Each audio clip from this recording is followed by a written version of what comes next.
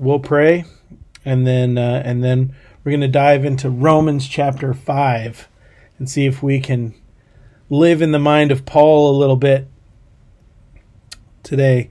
So, Heavenly Father, I thank you for this beautiful day. I thank you that we're all doing well, and that your presence is with us. Holy Spirit, we just release all anxiety to you.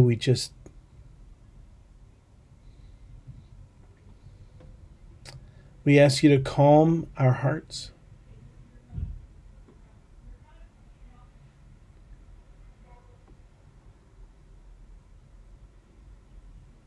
Just bring peace that goes deeper than our understanding, Lord. I pray that you would fill every breath with your presence, that we would hear your voice.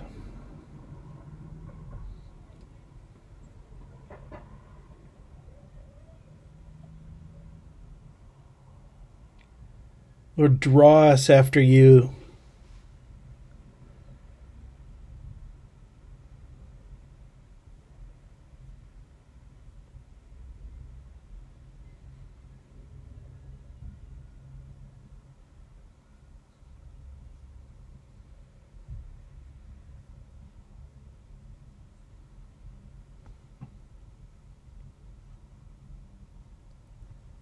In Jesus' name, amen.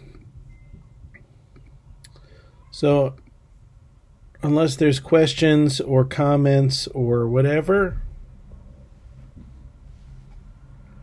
we will begin. I'm going to be reading from the Kingdom Translation. Is that a question or a comment?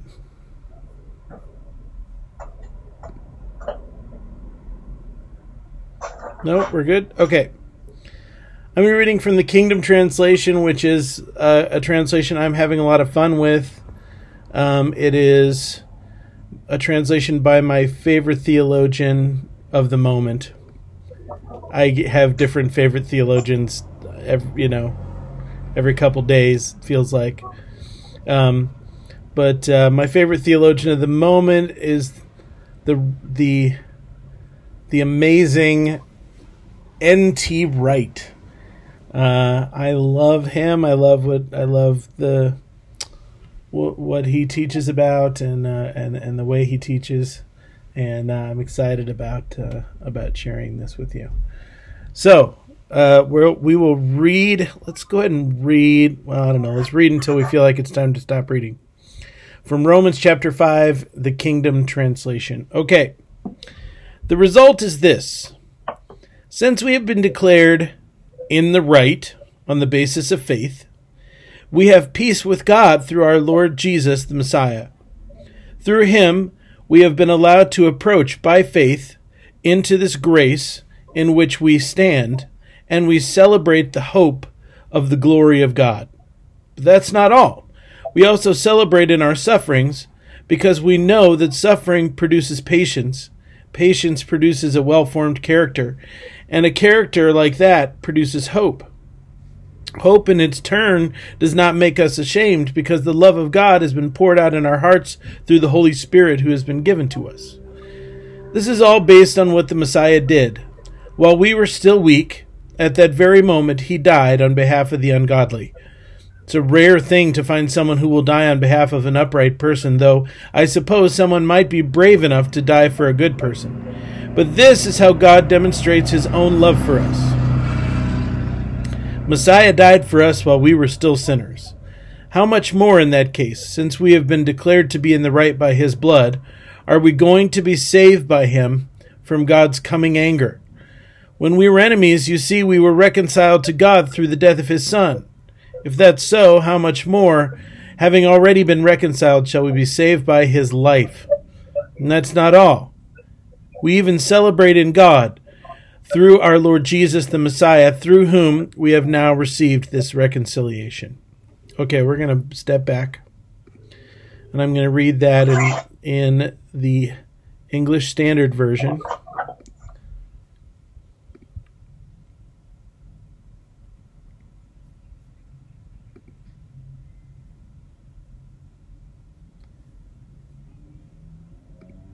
I always want to encourage you to read the Bible with at least a couple versions kind of close at hand, just to hear the differences, because you might catch subtle shifts in meaning and in whatever. Therefore, since we have been justified by faith, we have peace with God through our Lord Jesus Christ.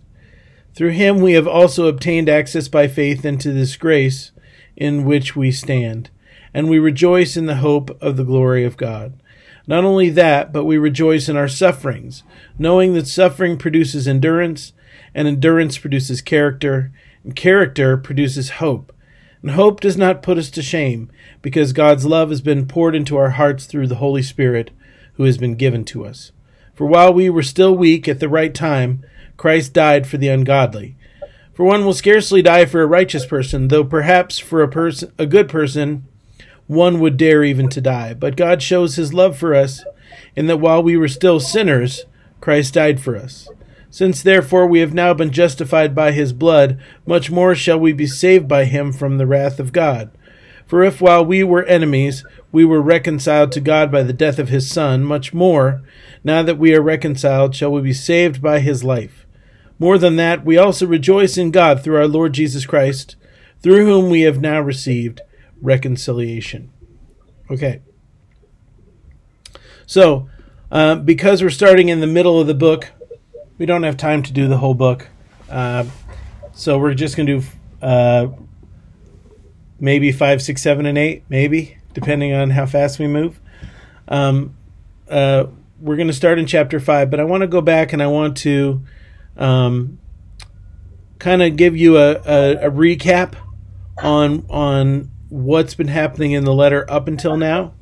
Okay, in the letter immediately in the chapter immediately before this, we've been in the midst of an argument with a fictitious Jew. Okay, and it's been all about Jews, you can't consider yourselves better than other people just because you're Jewish.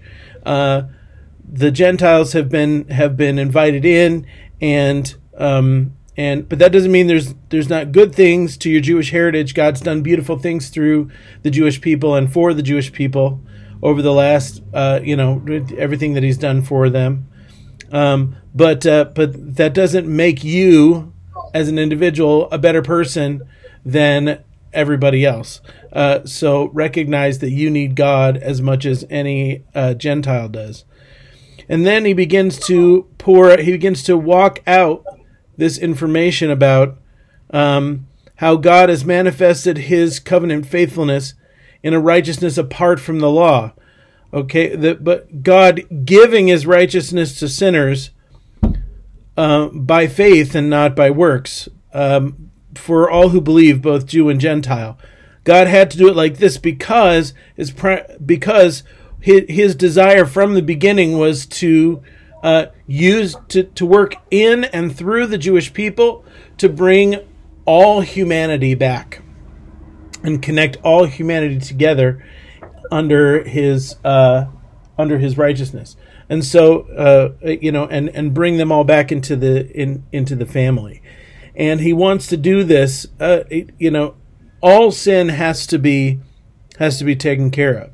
So he has to take care of sin everywhere that it is, so that mankind can be justified and brought back. And he's always wanted to forgive sinners, and he has always forgiven sinners. But now he's making it available to everyone, and the cross makes it possible. In the cross, he is both forgiving sinners and also punishing sin itself. So Abraham and David were justified by faith.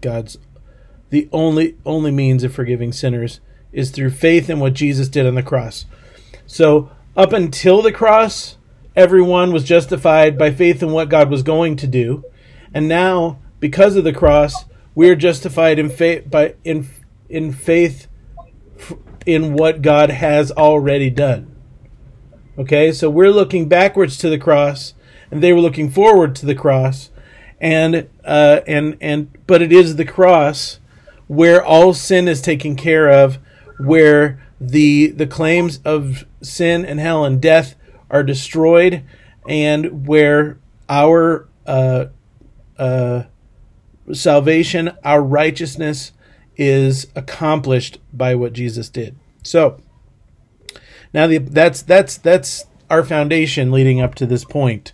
And then Paul jumps off into this new conversation. Therefore, since we have been justified by faith, I like the way N.T. Wright's thing puts it, since we have been declared in the right on the basis of faith. What does the word justified mean? Somebody give me the Bible quiz answer.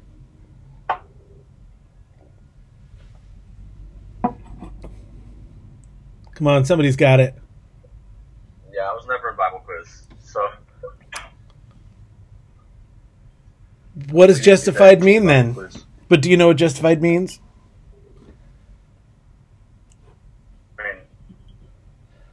You're. Come on, you're this was like you're justified. You're made righteous and set apart from any guilt. From any lawlessness. And that's the central idea. I don't know what the textbook definition you were looking for was. It's a 20-point question in junior Bible quiz when I was a kid. So you just no, that you're close. But the best way to remember it, or at least the way that I remember it, is that justified is just as if I never sinned. Justified, just as if I'd. Right? Interesting. Yeah. Okay. And so it's a nice mnemonic that you can use. Justified, just as if I'd never sinned. Yeah. Okay. And that's what it means. But it means you've been declared in the right. Okay. So like imagine that someone saw you from a long way away. Okay. And they saw you knock a person down and take something away from them and walk away, right? They're looking at you and they're going, he just knocked that person down. He just stole that from them. What is going on? But when they came to you and they got the story, and you're like, no, that was my briefcase and this person stole it from me. And I asked for it back, but they just ran away from me. And so I had to chase them down and knock them down and get my briefcase back. Well, now your actions have been justified, right? That's what the word justified means. It means to be declared in the right. In other words, no, you were never guilty. It looked like you were guilty, but you were never guilty. And what Jesus' cross did, exactly how this works, I'm really still I don't even really know exactly how it works, but the Bible says it works. That Jesus' blood declares that we had never sinned, that we are justified by Jesus' blood. Okay? Explain that? I can't. I can't explain it fully. It probably, it has something to do with the way that I don't even know. I don't know.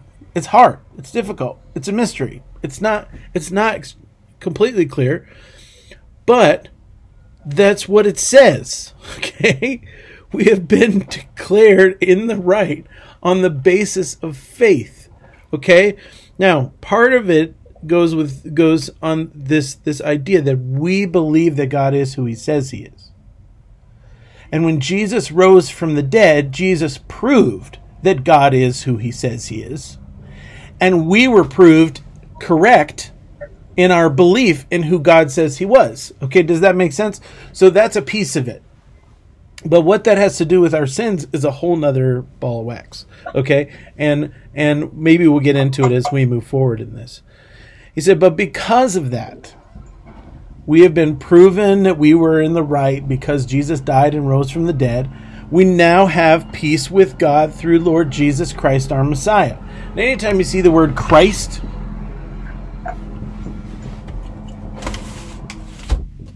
I have noisy neighbors. Anytime you see the word Christ in the New Testament, N.T. Wright is going to always translate it as Messiah because that's what it means. It means Messiah. It's not Jesus' last name. It's not, Joseph and Mary weren't Mr. and Mrs. Christ. Okay? That's not how it works. The word Christ means anointed one, means Messiah, and and so N.T. Wright always translates it Messiah, which is, that's what it means. So we have been given peace with God through Jesus our Messiah, because we've now been proved in the right by what Jesus did. And through him, through Jesus, we've been allowed to approach by faith into this grace in which we now stand, and we celebrate the hope of the glory of God. Now, somebody tell me what grace means. Grace.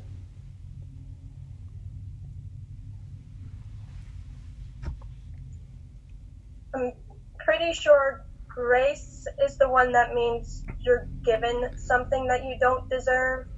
Correct. Yes, absolutely. Mercy is that you're not given something you do deserve, like punishment, okay? And grace means that you're given a free gift, okay? And think about it this way. We talk about... I'm trying to think of something coming, gratis, it's the same word. It's got the same root. The idea is it's free. Okay. It is something, a gift that's given to you, not because you earned it or paid for it, but because it is free. It is something that is gifted to you. It's a gift. Okay. It is handed over to you. Okay. We talk about a gratuity, right? Now I don't think it's, I think people that are waiters and waitresses work very, very hard for their quote unquote gratuities. But the reason we call it a gratuity is because we're not actually paying for anything.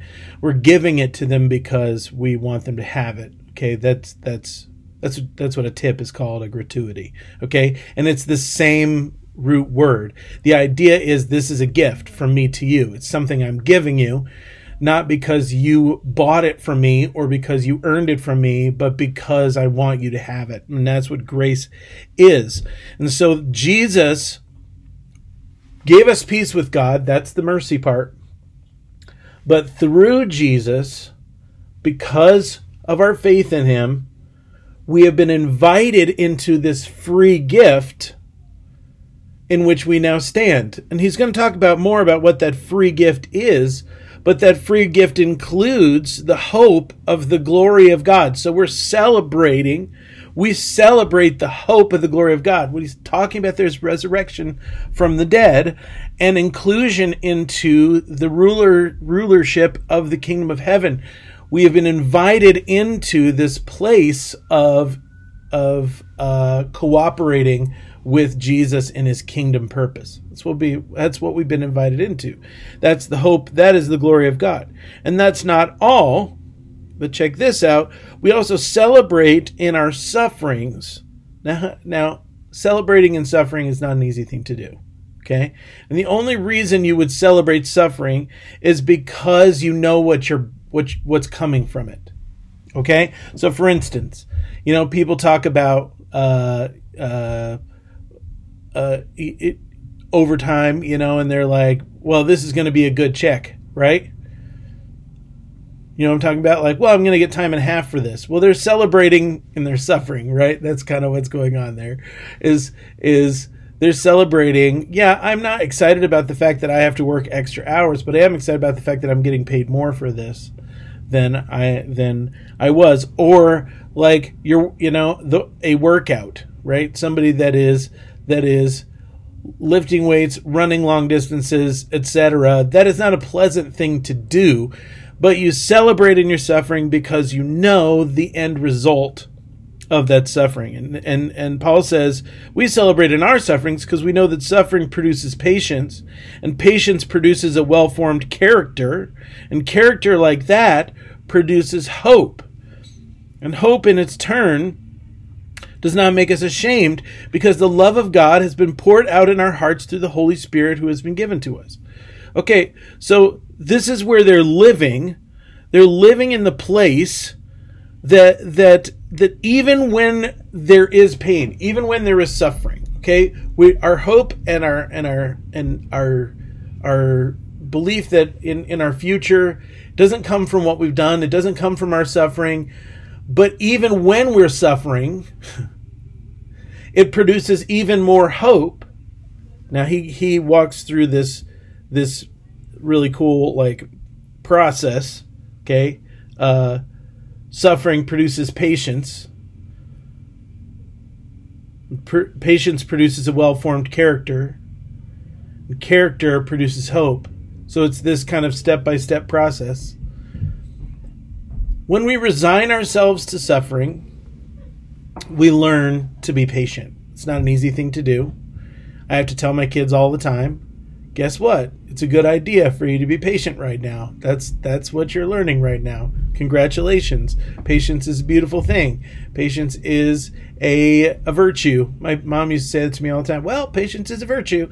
And I would, kind of want to slap her when she said that. But she used to say that to me constantly. Well, patience is a virtue. Well, in other words, patience has a value unto itself. But this idea that patience produces a well-formed character, okay, that as we suffer and resign ourselves to suffering, that we learn how to be patient. And as we learn how to be patient, we are formed by our suffering not into a horrible person, but into someone that's more like Jesus. Okay, this is an idea that's kind of foreign to American Christianity. And that is that suffering is going to be and should be a regular part of a Christian life and walk. Difficulty, suffering, pain, it's a part of being a human. It's a part of being, and more than that, it's a part of being a Christian. It's a part of being someone who is a follower of Jesus Christ. We learn patience through suffering. That's what we do. And that's what God wants us to do. God wants us to learn this beautiful thing. Patience is a beautiful gift given to us by God via suffering, because there's no other way to learn patience. Okay, you can't be injected with patience, right? It's not like God has I got a syringe full of patience here, and I'm just gonna give it to you. That's not how it works. It's not immediate. Never that easy. Right. It would be nice, wouldn't it? But they always tell you, don't pray for patience. Well, yeah, no, we should, because patience is one of the hallmarks of God's character. Think about how patient God has been with you. Think about how patient God has been with mankind. Patience is a hallmark of God's character. Josh, you really need to learn to just lean into your fears and trust the Lord. He's good. Look, sometimes I'm already hearing the Lord tell me that enough. You don't have to reiterate it. You know what they say when God says things more than once.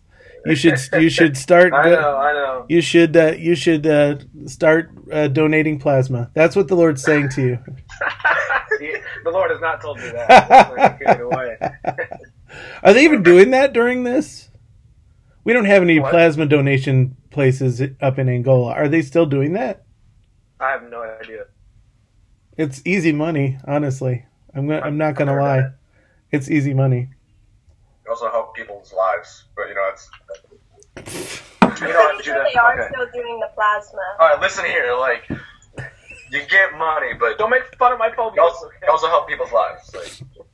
My wife and I used to do it when we lived in Fort Wayne, because it's an hour of your time, and if you do that twice a week, it's like $100 or something, and that's the money we would use to go on dates and stuff. So it was a nice way to just add something extra to our budget every month.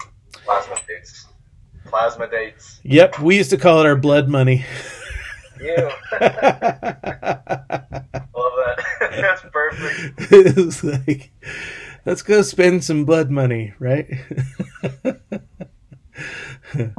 No, it was good. It was a helpful thing for us. It is good money, Ross. I'm telling you, man. It's definitely worth it to go and do that. But anyway, that's enough. That's enough of my. I'll get paid a certain amount of money from BioLife for having this conversation with you, and then that's it. Come on, needles are beautiful. So where was it? Okay, so patience comes from suffering when we submit to the process that God has us on. Okay? It's when we submit to the process God has us in. Now I want to say this to you. Suffering a lot of times makes me the not best version of myself. Okay? Been walking through, there's been a couple disappointments in the last few weeks, just some, difficulty, obviously with everything else. And so there's been some moments in the last couple of weeks when I've been really upset and really depressed. And I have to tell my wife and children just to keep fair distance from me because I'm in the midst of process and I know I'm not going to be pleasant, towards them, because I can't talk about things right away. I need to get through some stuff and then I can talk about it and will talk about it. But when I'm at the very beginning of that, talking to me is not going to help me or you. And so understanding your own process, but eventually we get to the place where we submit to the Lord, and we submit to our suffering and we say, okay, God, all right. And that's when patience gets produced. Okay, is there in that moment. And it's important to understand how that works in your own body, in your own heart, in your own head. Then he says, patience produces a well-formed character. Okay, so patience is a key attribute of God, and patience is the gateway drug to a more Christ-formed character. Okay, because once we begin to live into patience, then the other fruit of the Spirit can also begin to flow. And one of those is verse 5, is hope.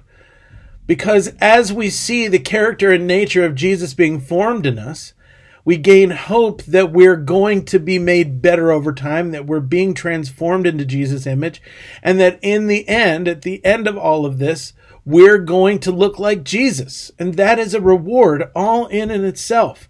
And Paul says, and that kind of hope does not make us ashamed. Why? Because the love of God has been poured out in our hearts through the Holy Spirit who's been given to us. So,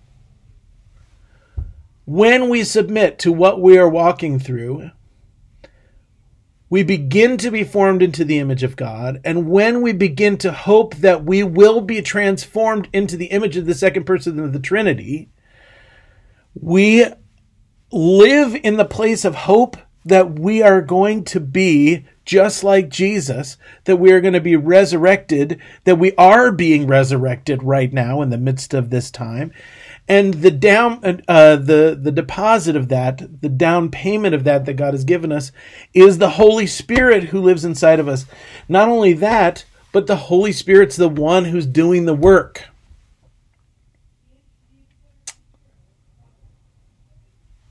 The Holy Spirit is the one who's doing the work. Well, yes, and I think that's kind of the point. Galen, I think that's kind of the point of Master's Commission in the first place, isn't it? That characters should be produced in you. I mean, isn't that how this is supposed to work, right? That we're living in this place. It's not an easy place to live. It's difficult. And what you guys have done, all of you, is you have submitted to a process that makes your life more difficult. You have entered in to the pressure cooker of discipleship. That's where you're at. You've been stuck up until now, living together with people, a bunch of people. Oh my gosh, that all by itself, iron sharpening iron. You're rubbing up against one another, just, sparks are flying, and not the good kind, okay? It's you've all been put in God's Instapot, my friends. You are being pressure cooked, okay? And that is what's going on. But I'll tell you, have you ever hit that button? How many of you have you've cooked with an Instapot, or someone you love has cooked with an Instapot? Anybody? Okay. So you know that that comes this moment where they let all the steam out. You know what I'm talking about? Like, my wife loves to make carnitas, Mexican pork carnitas in the Instapot, okay? And when she does, you cannot smell it cooking, man. You can't smell it cooking up until you just can't. But then you hit that button when it's time to let the steam out, and the entire house fills with this glorious fragrance of carnitas. That's just like, oh my gosh. That's when everybody that's in the house comes walking into the kitchen. They just all get, it's like the cartoon when you get picked up by that fragrance and just get carried down, to wherever it is. That's what's happened. Yeah, I know. Well, I'll tell you what, if we ever see each other face to face again, I will have my wife make some carnitas and we'll have some tacos, and it'll be a good day. Okay? Because her carnitas are fantastic. I'm not kidding. I will make that happen. If we ever see each other face to face again, which who knows if that's who knows. I'm up for it. Let's do it. I'm totally in. We did.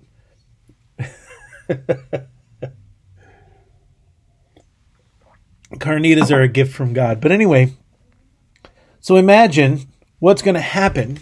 Okay, check this out. Imagine, guys, what's going to happen when God begins to push the button on you, and this process that you've been in, and the fragrance of Jesus begins to pour out of the Instapot of discipleship that you're in. I mean, truthfully, think about it. As the fragrance of what God's been cooking up in you begins to be released into the world, and this beautiful fragrance, this promise that God has been at work on the inside of you begins to be released to the world, everyone will know that this time has been worth it, that Jesus has been up to good things, and they will see with their own two eyes that God is a good cook and he knows what he's doing. And yes, you've been in the pressure cooker, no question, but God's been creating something beautiful. God's been creating something so worthwhile, now it's time for the whole world to see exactly what he's been up to all this time. Come on now, somebody get excited about that.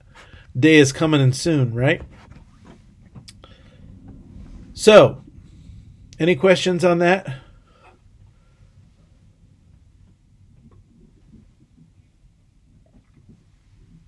All right, we will move on to verse 6 if nobody has any questions. Not really a question, more just a statement. Thank you for that, because I know you've been through Masters and you've been around it, so it's really, really, you really understand that it's really easy to be so close to it that you don't see what's going on. Yeah. That within yourself personally or with the people around you, it's really easy to be right up against it, so you don't see the whole scope of everything. So thank you for that. That's always really encouraging, because you spend so much time going, and you just don't have a lot of time to sit back and either let someone else evaluate or take time for yourself to evaluate. Yes. So it can be really difficult sometimes to be like, man, yeah, what are we doing? It's tough, but I'm telling you right now, man, you're going to look back on this season, and for the rest of your life, and you're going to see that God gave you beautiful gifts all in the midst of this season that you will carry with you for the rest of your life. That's just true. It's just real. And not just memories, although those are awesome too, But your character is being formed. And your character is so powerful, you just don't know how precious it is to be a person of integrity, to be a person that carries around the character of Jesus. You just don't recognize, none of us do recognize in the moment what it means and how precious it is to have the image of Jesus formed on the inside of us. It is beautiful and powerful. And you don't know how many future problems you have solved for yourself in this season. It's true, because you've allowed God to form your character in this season. Because what I see when I'm out there and I'm looking around and I see people operating they haven't gone through that pressure cooker, and some of the lessons that are just in my bones because I did, that they haven't yet learned. And so I'm watching them try and process without that gift. And I'm going, why don't you understand this? Like, it's almost like, and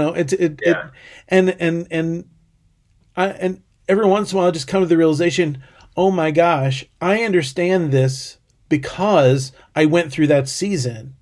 And they don't understand this because they haven't. And that's a beautiful moment, not for me to be like, I'm so awesome. No, but it's a beautiful moment for me to just reach into the midst of their suffering and misunderstanding and say, I know this hurts and I know this is hard, but I promise you this is worth it. And I promise you that if you continue to do what Jesus told you to do, and operate according to his, to his love and his grace at work in your life, that good things will come of it and it's going to be okay. And so I can offer comfort, but I can also see that, man, the wisdom that they're lacking in this moment is wisdom that was gifted to me as a gift, not because I'm a good person, but because I've already walked through pressure cooker moments like this one, and I know I can trust him when things don't make sense and when things are difficult. I'm not being stupid.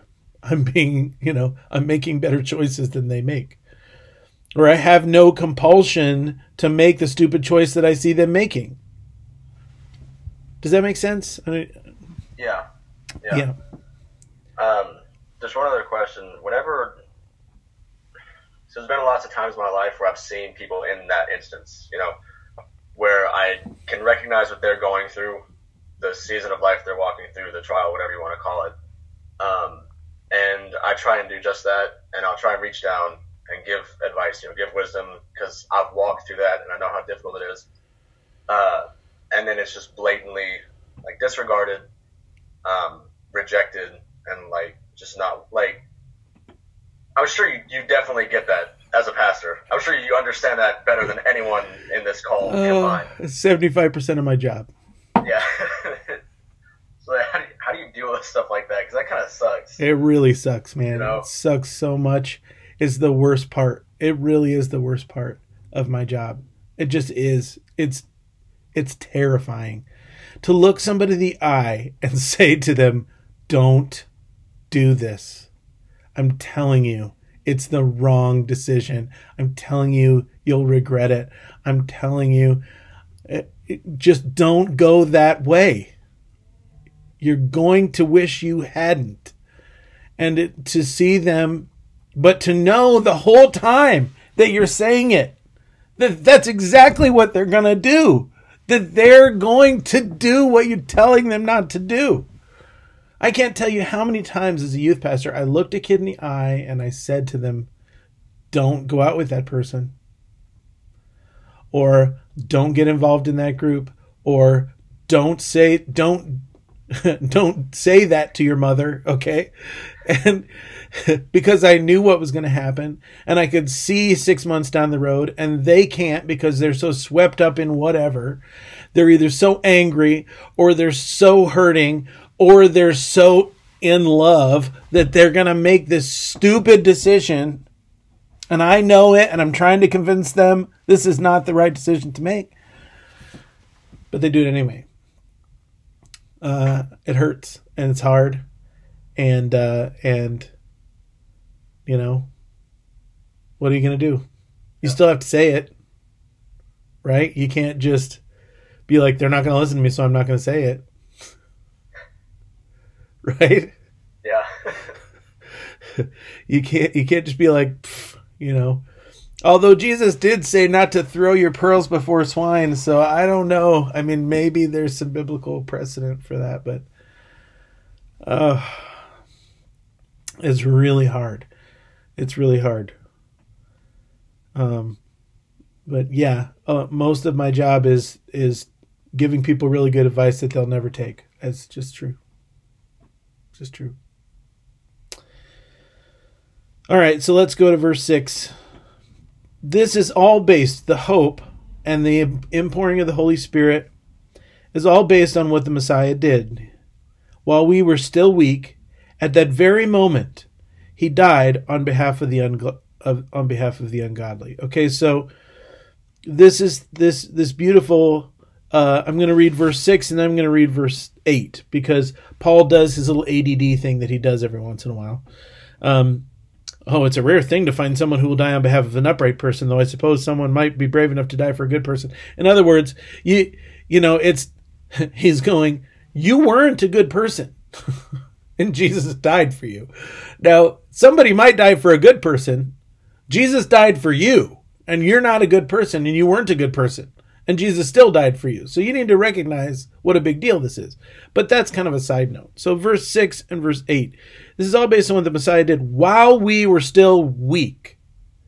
At that very moment, he died on behalf of the ungodly. We are ungodly.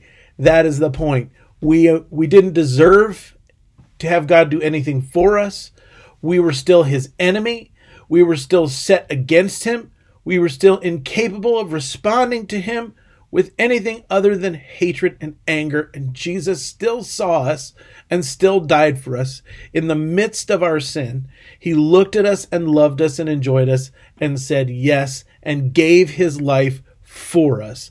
And this is how, verse 8, God demonstrates his own love for us, that the Messiah died for us while we were still sinners. Understand again, the cross of Jesus Christ is a demonstration of the love of God for the sinner. And Jesus died for a whole lot of people that will never love him back. Because Jesus died for everyone. Don't buy into the Calvinistic lie that says Jesus only died for the elect. That is the exact opposite of what this says. Jesus died for a whole bunch of people who will stand in direct opposition to him forever and ever and ever. Jesus died for a whole lot of people that will never say yes to him, that will never come to faith, that will never repent. Jesus died for them. He did it because he's showing his love to the world. So, how much more, in that case, since we have been declared to be in the right by his blood, so we've been justified by God, are we going to be saved by him from God's coming anger? Now, I don't like this translation because just the actual translation is the wrath, not God's wrath. The word God is not in the original Greek anywhere. Okay? And I have a problem with adding words where they don't exist. When we were enemies, you see, we were reconciled to God through the death of his Son. If that's so, how much more, having already been reconciled, shall we be saved by his life? And that's not all. We even celebrate in God through our Lord Jesus the Messiah, through whom we have now received this reconciliation. Okay, this is what Paul is saying. He's saying the same thing he said in the first few verses again. Okay? He's saying, you were justified by Jesus' sacrifice. In other words, you were declared not guilty by Jesus' sacrifice.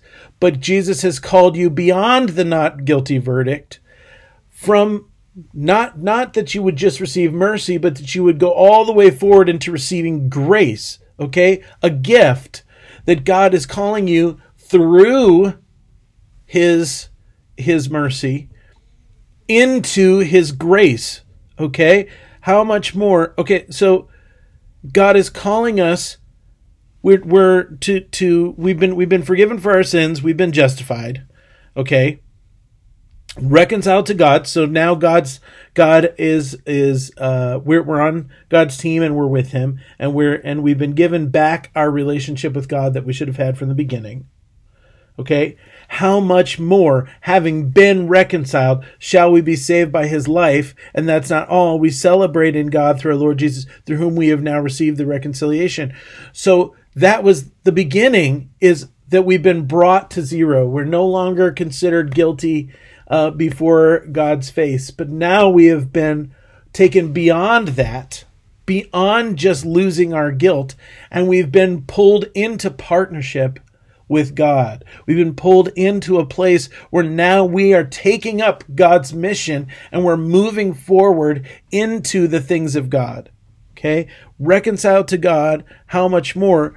So we are moving forward into this next thing, this thing that goes beyond the end of the world, this thing which is we are being brought into the beautiful thing that God is doing in the midst of the world. Okay? Therefore, all right, now, before we go there, because Paul backtracks now to kind of give you some of the theology of what he just talked about. All right, so before we get there, any questions on that?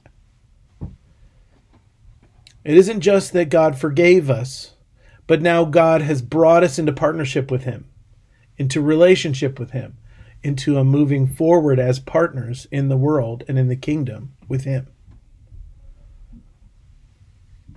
Questions, comments, queries, posers.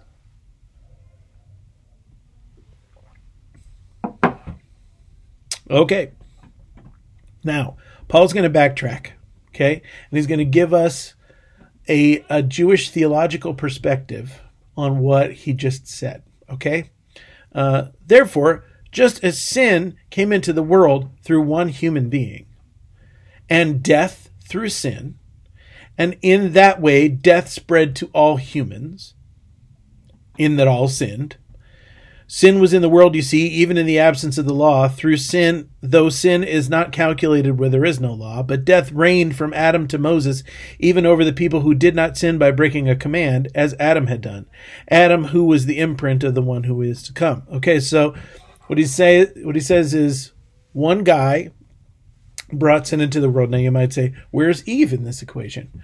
Don't worry about it, okay? When he says Adam, he's talking about because Jesus can't be this, it's all about God could have killed Eve and given Adam a new wife. Could have done that. He didn't. And Adam went ahead and as the father, the head of the creation or of the human race, he partook.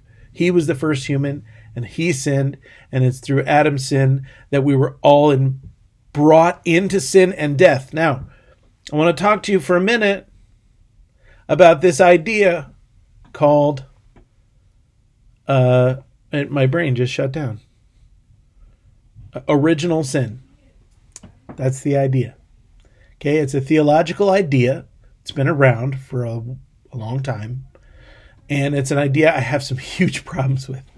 And it comes from this text, okay, and several others. But this is one of the primary keystone texts for original sin. Can anybody tell me what original sin is?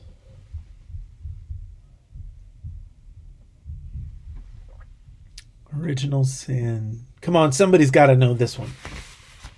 Disobedience. Original sin? Well, disobedience. Yeah, of course. But the idea of original sin is it's a specific idea. It's not a specific sin. It's an idea of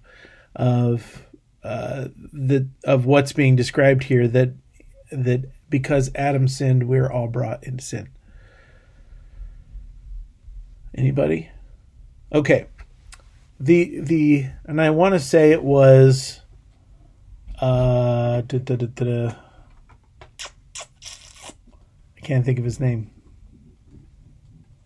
Augustine. I want to say it was Augustine of Hippo who really laid out this idea first, or at least he's the one who popularized it, even if it existed before then.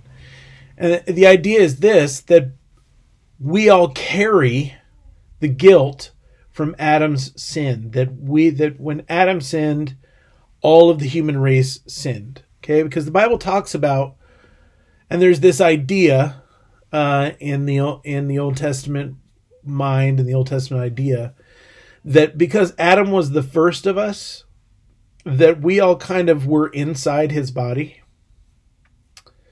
in a way. And this comes from the way that they thought procreation worked. They honestly believed, there's a reason why. Okay, we're going to talk a little bit about sex now, so just recognize the fact that you're going to maybe feel a little uncomfortable about this, but their idea at the time was basically that what happened in sexual union was that a man planted a seed in the soil of a woman, okay, and that seed grew up inside her and then came to birth, okay. So it was really, the child was the man's and not both half mom, half dad. It was the really, life came from the seed of the man, and that the woman was just the soil that was being cultivated.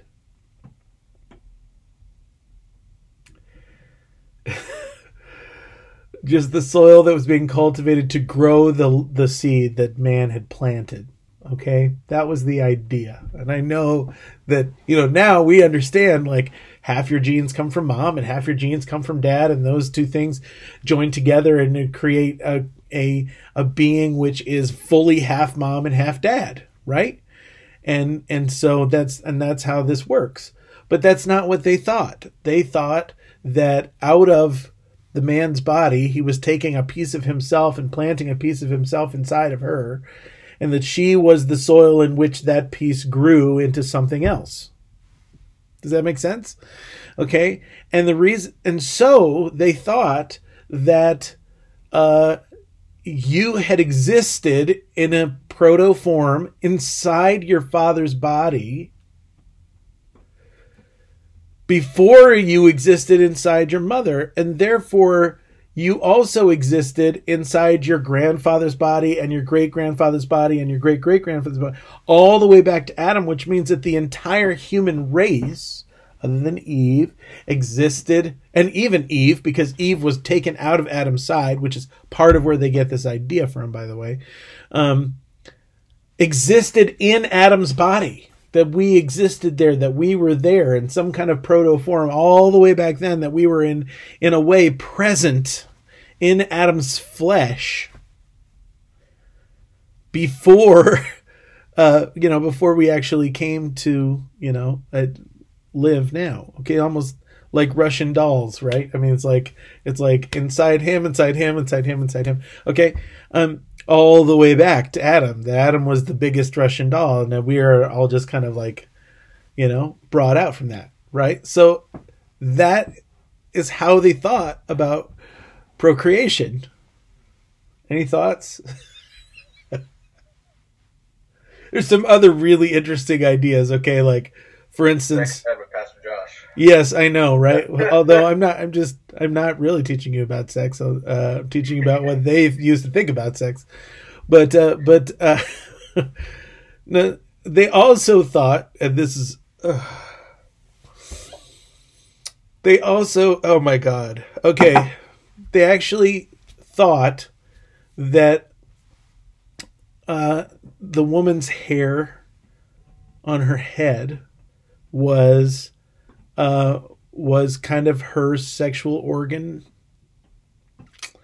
and that her hair kind of drew, I'm not kidding, that her hair kind of drew the essence of the man into her body, okay? And that's why women would cover their hair. That's why women would never cut their hair because the more hair that they had, the more the more powerful they were productively. Okay, and so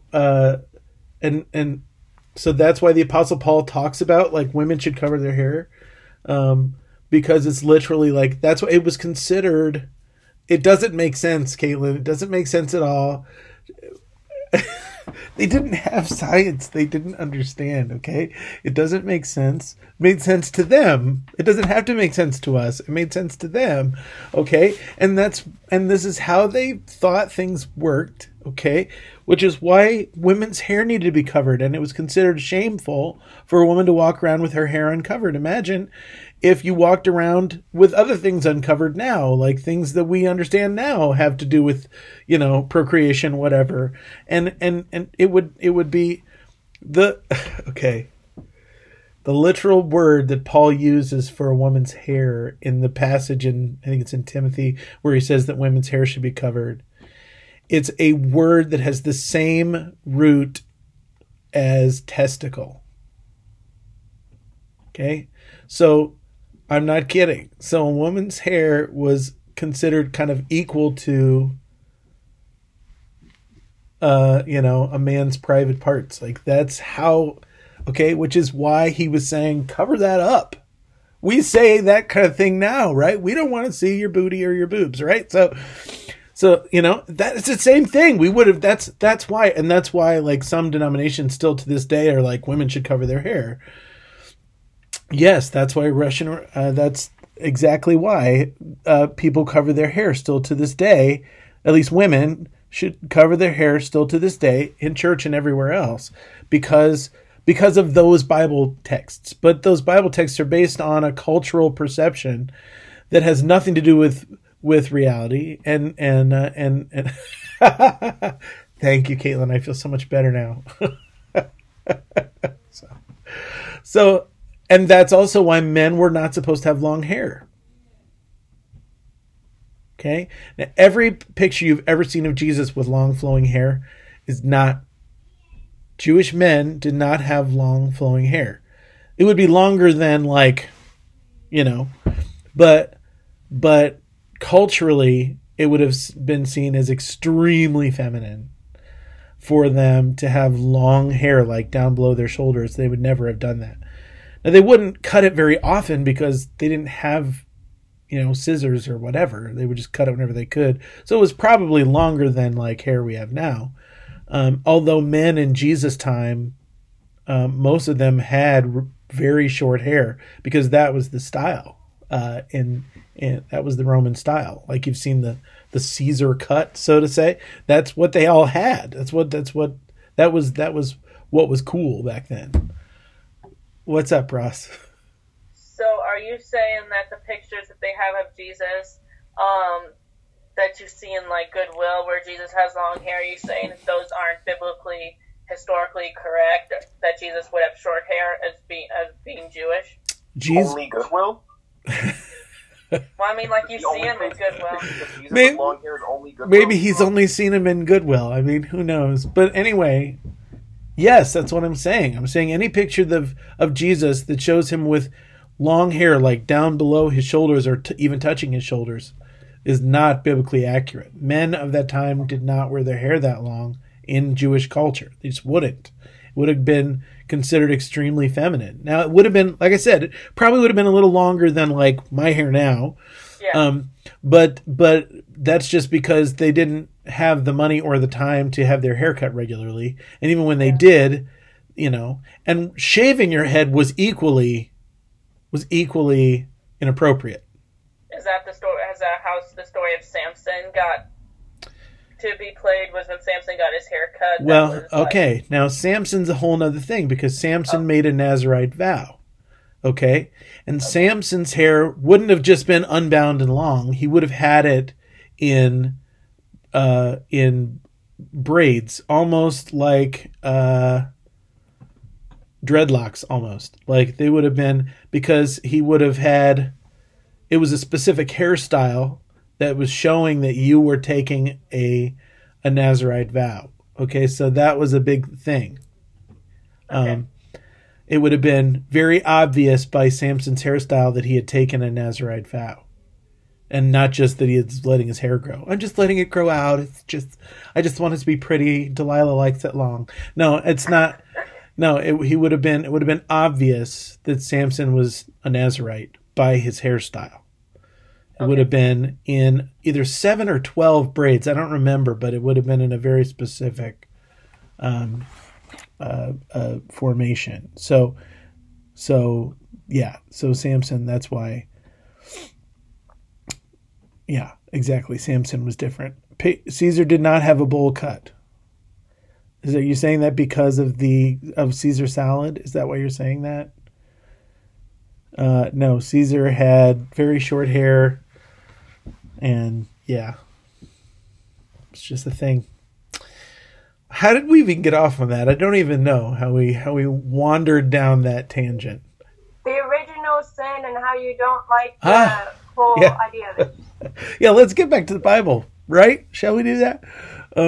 Okay, so the original sin, the idea is that we were all inside Adam's body when he ate the apple, when he sinned. And in that way, we partook of the apple ourselves. Okay?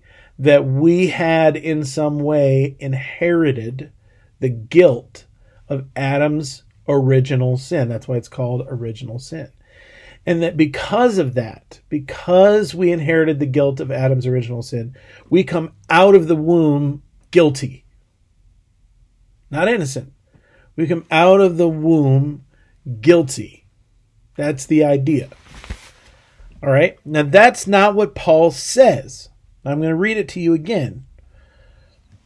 I've never seen a picture of Caesar with a bowl cut. I don't know what you're talking about.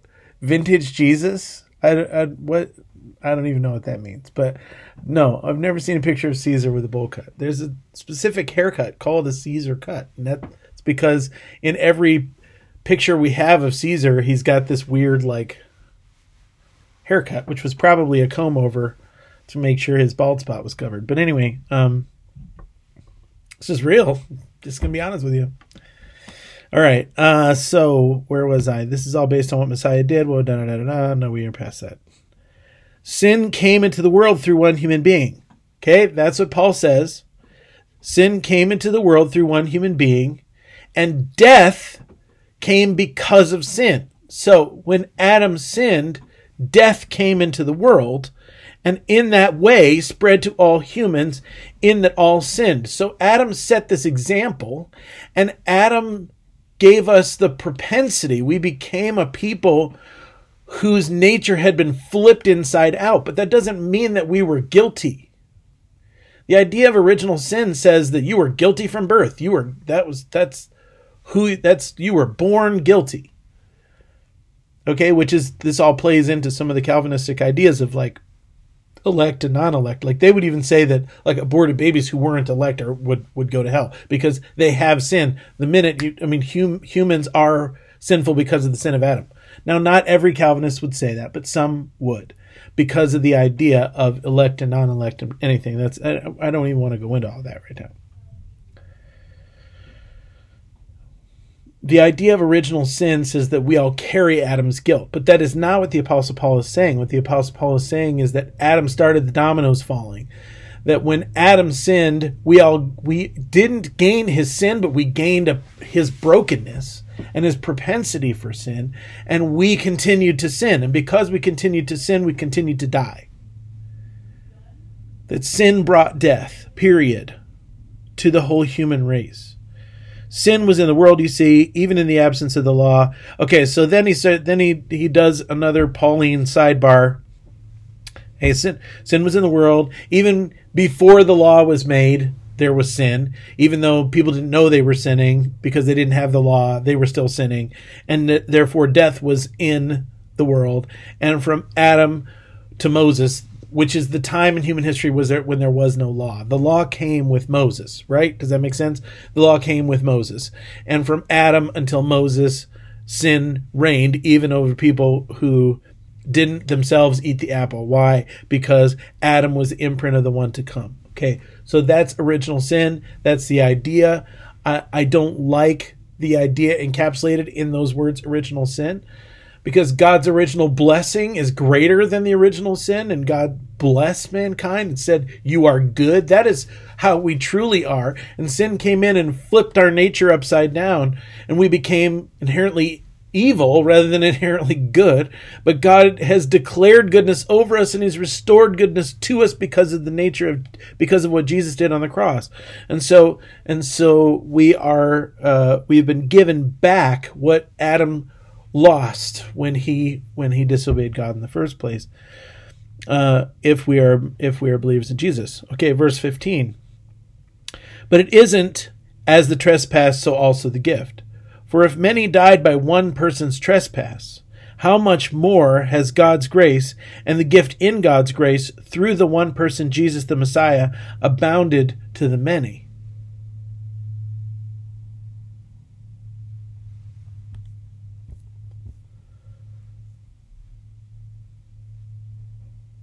The power of God's grace has gone beyond the power of sin. And we aren't just getting back what we lost, we're gaining more. Remember what I said and what the Apostle Paul was talking about earlier, that God hasn't just brought us to zero again. God has pushed us beyond the place where we were sinners, but now we're saved. He's pushed us beyond that, the place of we're no longer sinners. Now we carry around within us the very righteousness of God because the Holy Spirit dwells in the inside of us, and because we're being transformed into the image of the second person of the Trinity. God has gone beyond just giving us back our innocence, and he has made us like himself. This is what we're talking about. This is what the Apostle Paul is trying to say. The power of grace, the gift that God's given us, is life from the dead. Okay, so we are being resurrected. It's not like we're resurrected back to exactly what we were before we died. We're going to be given an entirely new body. Okay, with capacities and realities that go far beyond what our former human body could ever accomplish or be. The way that N.T. Wright talks about this is he says, if you've ever had a friend who had a long illness and then you go and see them after that illness and you say to somebody, boy, they're just a shadow of their former selves. Like they've lost a lot of weight. They don't look good. They're just kind of, you know what I'm talking about? Have you ever seen that? Like somebody who's walked through like a terrible illness and they just don't look good, right? And you say, boy, they're just a shadow of who they were. Well, what God's going to do is we're going to say, oh, no, we're just a shadow of what we will be. Okay, we are just a shadow now in full health of what we will be in our resurrection bodies. That we will see what we were created for and what we were meant to be all along when we walk into that place. And that's what God is doing. That's how we walk. And that's what God is up to. We get Eden back, but we get heaven as well. It's God's ultimate design that his dwelling be with man here on the earth. Not like it was in the beginning, but something more. Okay? So Revelation 21:3 says that God has tabernacled among men. So we are going to be walking. This isn't just Eden. We're not just gaining Eden back. But God's fully realized Eden dream, which goes far beyond what we have experienced in the past. We're not looking back to the good old days. We're looking forward to God's completed and ultimate future for humanity, which goes far beyond anything humanity has ever experienced before. And that is what Jesus has accomplished on the cross and in his resurrection. Any questions?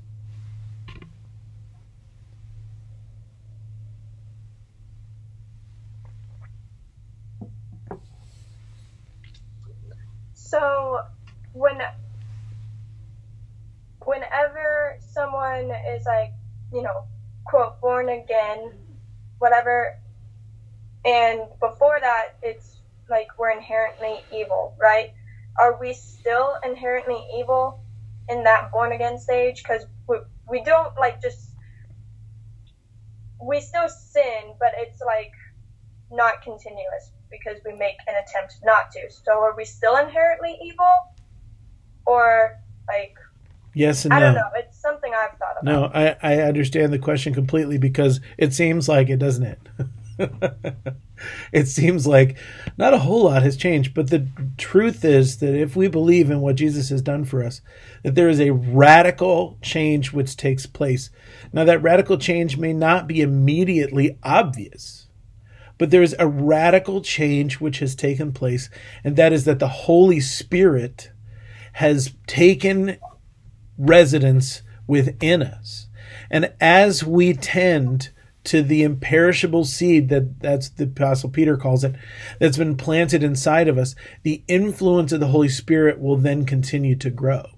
We go from, now that may not be immediately obvious, although I have seen radical transformations that happen, in a fraction of a second, where somebody gives their life to Jesus and all of a sudden everything gets turned around. Okay? But Jesus talks about the possibility of things like, the parable of the sower, where he says you receive the seed with joy, but then the enemy comes and steals it. So there's definitely some kind of there's a process, and there is I have a problem personally with any thought that there is like a moment where I need to be careful how I say this.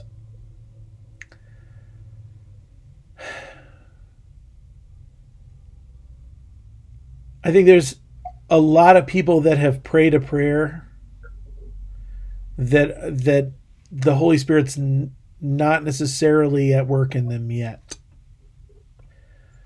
Does that make sense? And that's terrible and might be scary for you to hear me say that. But I worry, because I've seen so many times people come to the altar, they have some kind of tearful moment, they have an encounter with God. There's no question about that. But then 2 days later, they're right back into the life that they were in before, and it looks like nothing has changed at all. And I'm not saying that they haven't had an encounter with God. I believe that they have, and I'm not saying that God did something in that moment. I believe that he did. But that doesn't necessarily mean that they are saved. I think if nothing has changed, then you're not saved. That's just how I feel. I think salvation is a miracle which takes place in the human heart. Now, I don't think that you're going to be automatically completely holy. I'm not saying that at all, but I'm saying if something about the desires of your heart has not shifted, then I don't know that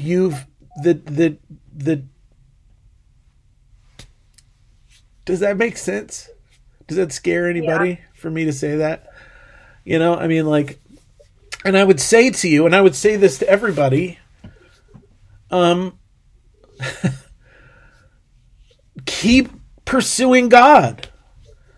The moment's going to come. The time's going to come, and it's only been in the last 100 years of Christian experience that anybody would say that just say these words with me and you'll know for sure that you're going to heaven. It's only about 100 years old. Okay. Christianity has always understood salvation as a work that God does inside the human heart, and that it can't be manufactured by something that we do. That we give ourselves to God, and then what God does, okay? And that it's going to happen. In the days of the Great Awakening, if you read the way they talk about being saved, there's people who are following God with everything inside of them they would pray and tarry for weeks, because they wanted what they called the confirmation of their salvation. They wanted an experience with God where they saw a marked difference in their character and their nature, where something on the inside of them had obviously shifted, and only then would they confidently say that they had become a born-again Christian.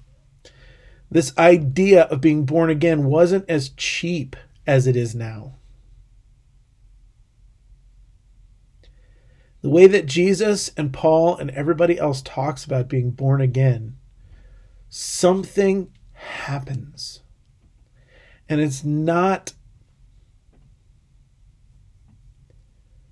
It just seems to me like we've made it like, say this magic spell and then it'll happen, and doesn't matter if, you know, there's something that happens when we're born again. And we're not made perfect. It's not that we're never going to make mistakes again. Of course we are.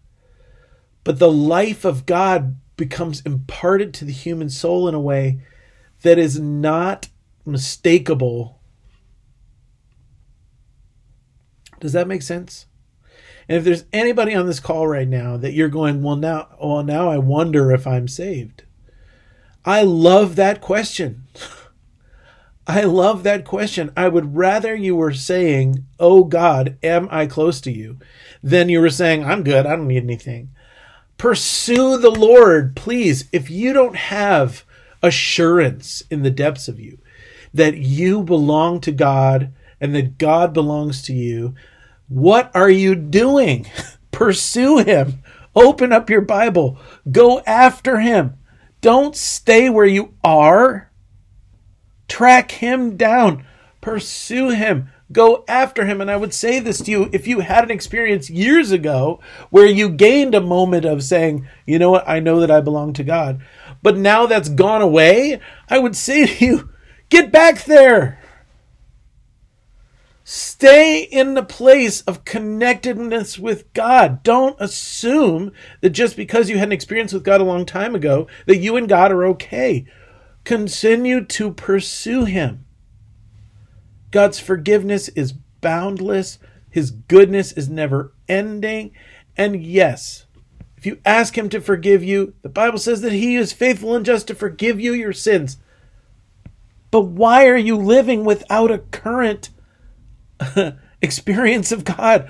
Why are you walking purposefully through a dry time? We're all going to walk through dry times. That's normal to walk through dry and difficult times. But we're not supposed to like it, and we're not supposed to stay to be okay to stay in a place of dryness. We're supposed to push through those times, knowing that there's a better time, a time where we're going to experience God again more fully on the other side. Does that make sense to everybody? I just want to say that to you. I want to encourage you to do that. Thoughts, questions?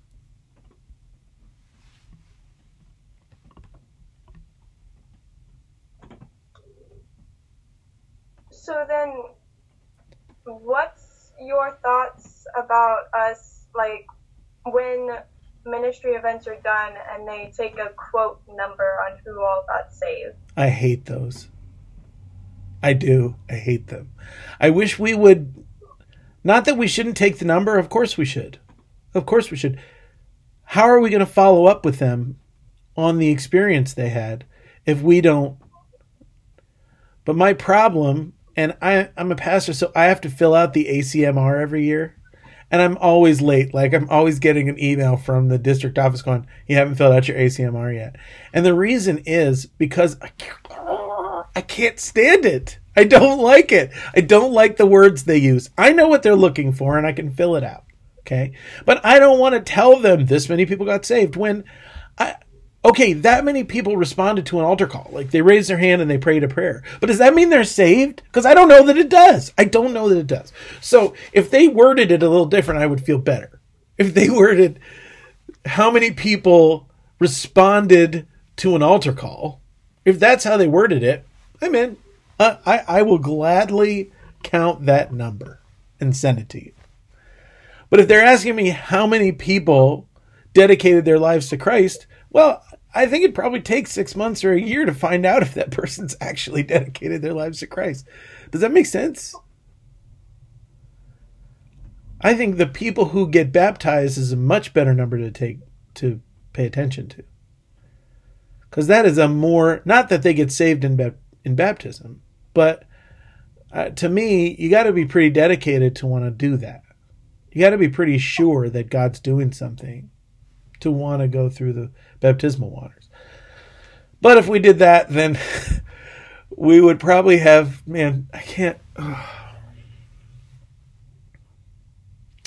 pastors who make this about numbers bother me.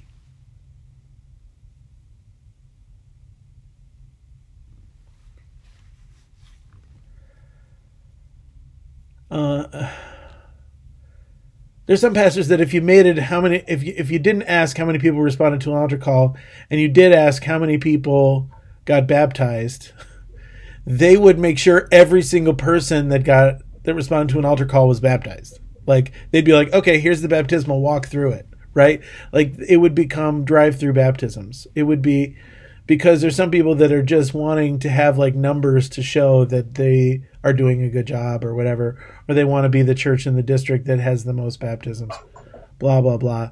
I have such a problem with that.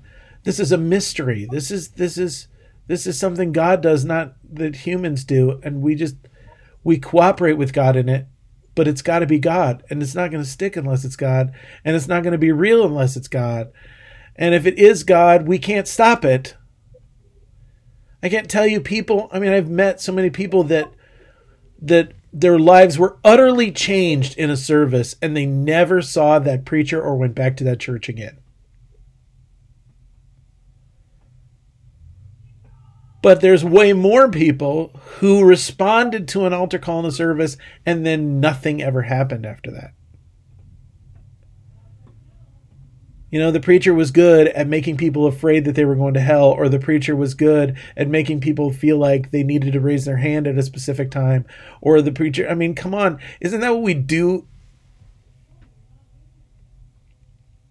Can I tell you how much I hate altar calls at camp?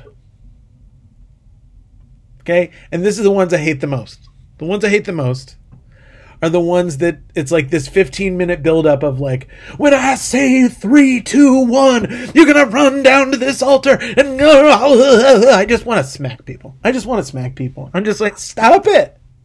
Stop it. You are inviting people into a false experience. I don't want anybody, I'm not saying people shouldn't come to the altar, but what I'm saying is that they're giving people this moment that they're like, well, God must have called me to full-time ministry because I ran down to that altar when the guy said 3, 2, 1. Or I must be saved because, I saw Heaven's Gates versus, Heaven's Gates, Hell's Flames, and I cried, and I was worried that I was gonna go to hell, and so, that's just malarkey, and I hate that we play those games. That's why we experience, Judah, that's exactly why we experience the whole like camp hangover thing. You know what I'm talking about? Where like I'm serious about Jesus for a week and then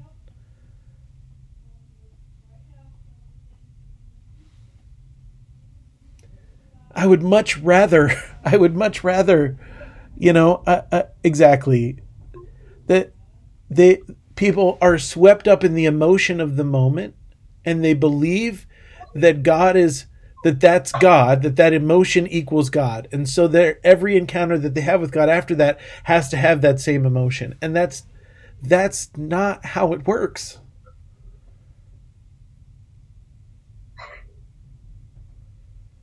That's not how it works. I would rather find a way to birth a Christianity that can survive depression, that can survive a feeling of deadness and emptiness on the inside. I would rather find a way to birth disciples who are going to follow Jesus even on the worst day of their lives and who aren't going to say, God has left me because I don't feel like I did at camp, or like I did when I went to that Bethel conference, or like I did when that's the danger. And we talked about this before about worshiping emotion over worshiping God. We talked about that a few weeks ago. Emotion will probably should have emotion connected to it. Worship should have emotion connected to it. But worship is not the emotion, and the emotion is not worship.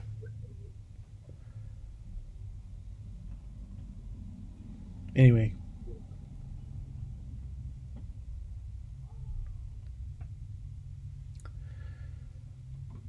God has begun something in us that's unstoppable, but only when God has begun it.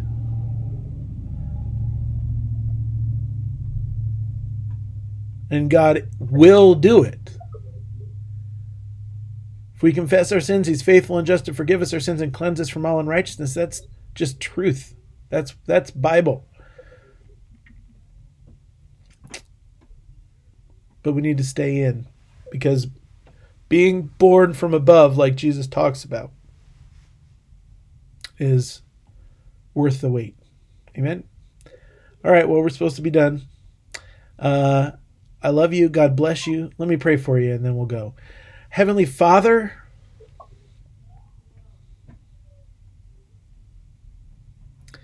I bow my knees before you this morning.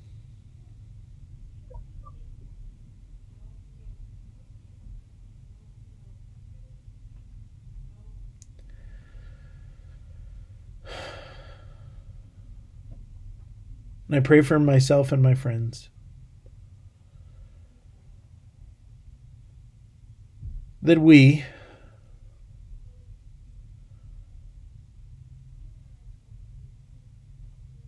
would be rooted and grounded in love. That we would experience together with all the saints what is the height and the width and the depth and the breadth of this love that goes beyond knowledge. That we might be filled to all the fullness of God. And that He who is able to accomplish more than we could ask, imagine, or think would fill us up. And that we would be to the glory of our God and our Savior. In Jesus' name, amen and amen. I love you all. Have a great, great week. I will see you next week, I think. I'll talk to you then. Bye.